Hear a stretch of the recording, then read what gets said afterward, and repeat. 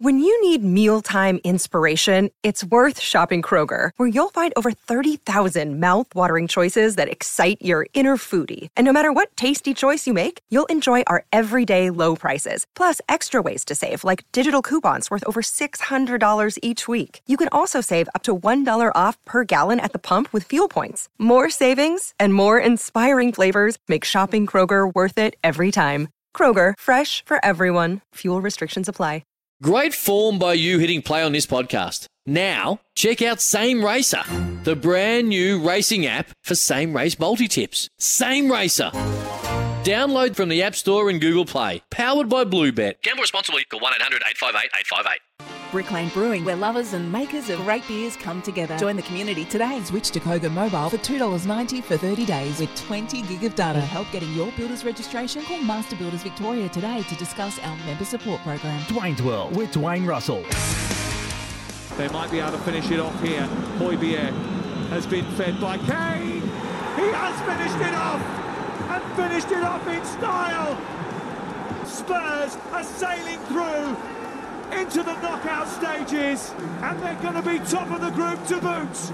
Corner is a good one. Van Dijk racing, the goalkeeper on the line, got something to it. It's bundled over the line by Mo Salah. Liverpool will still be behind Napoli and end up second in the section, but it will change the mood, you suspect, in these parts. So Champions League action overnight. Liverpool with a 2-0 win over Napoli at Anfield, and Spurs, they had to get at least a point.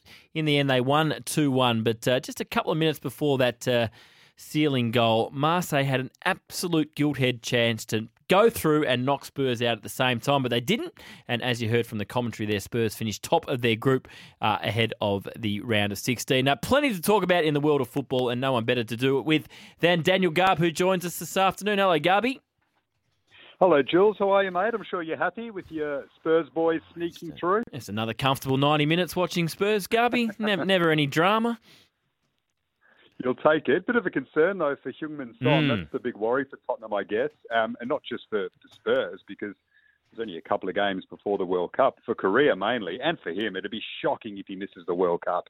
He's such an important player for that nation, of course, and such a world star. So, if he misses the next couple of games, but let's hope he's at the World Cup, eh?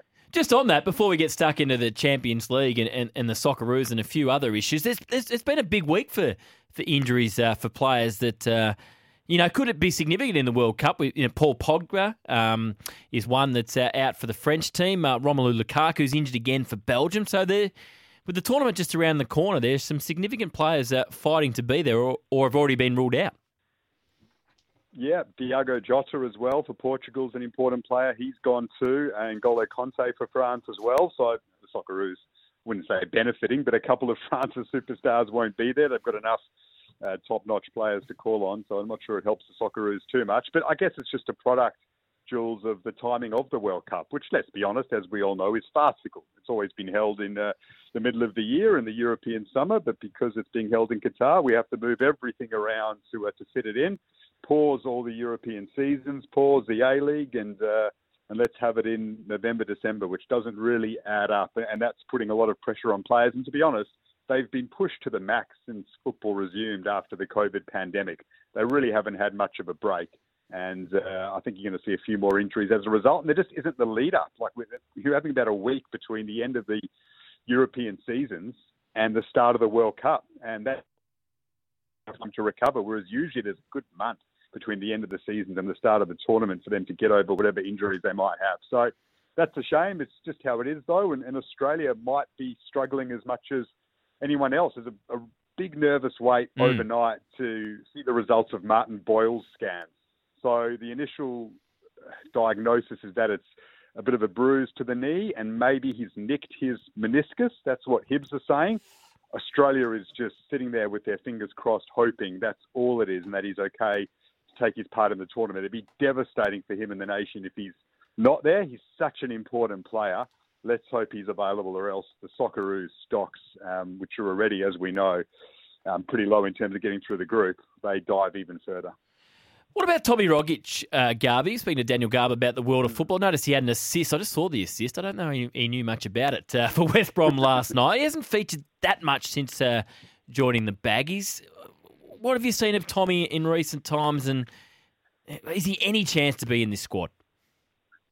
Oh, I think he's a good chance to be in the squad because we know that on his day he still possesses arguably more quality than anyone else on the Socceroos squad list. And he's coming off a really good season for Celtic, but he hasn't been playing much football.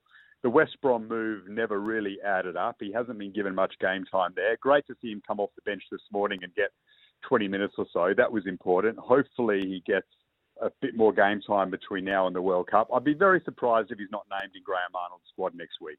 That would surprise, even though he hasn't played much football, even though he chose to sit out those qualifiers, it would still be a big call to leave him out completely. So I expect him to be named, but it's probably something that Graham Arnold is mulling over at the moment, and it's not a certainty.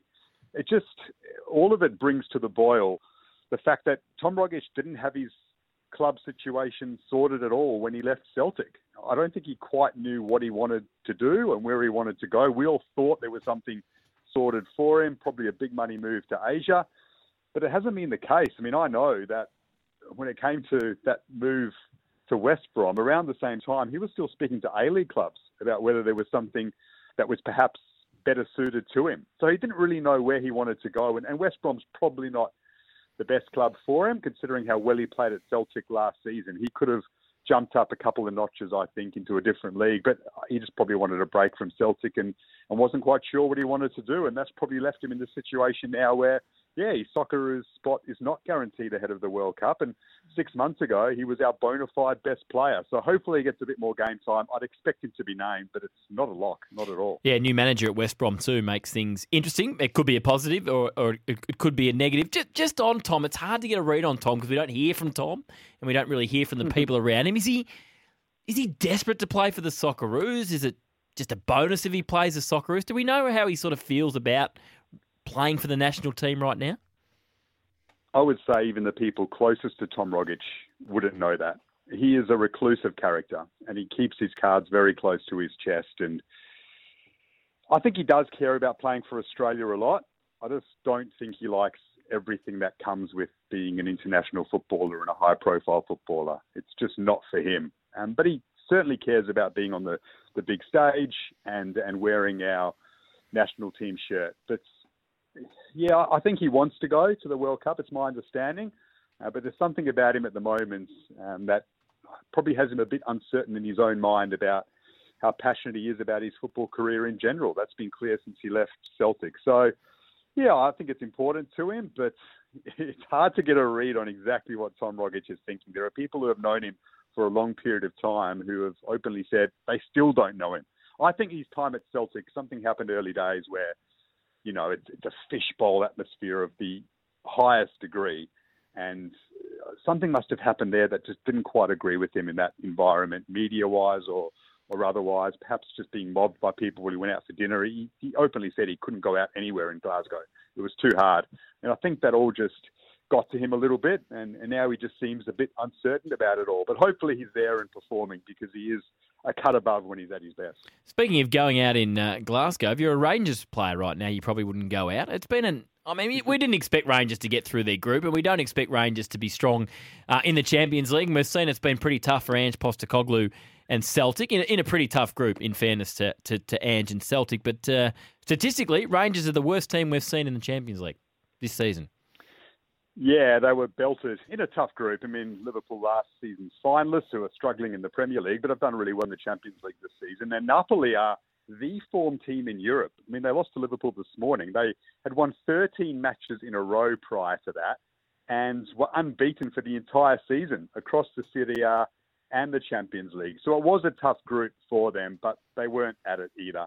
And it probably does sum up a little bit that Scottish football is still levels below the top. And Celtic are playing some fantastic stuff, we know, under Ange, and they took it to Real Madrid in their first group game, and they've had opportunities in other games to get a point here or there, or maybe nick a win. But ultimately, it's got a long way to go in terms of keeping in touch with the big leagues in the world, and Rangers' performance in Europe probably sum that up. Explain Liverpool's season for me, Garby. A couple of questions. If you look at their last four results, they've beaten Man City, they've beaten Napoli today, if you just explained have been unbeatable. In between, they've lost to Nottingham Forest and they've lost to Leeds at home. So Why is it working pretty much in Europe and not in England? And is there pressure building on Jurgen Klopp? I think, to answer the first part of the question, they just don't have the energy mentally and perhaps physically for 2 big games a week.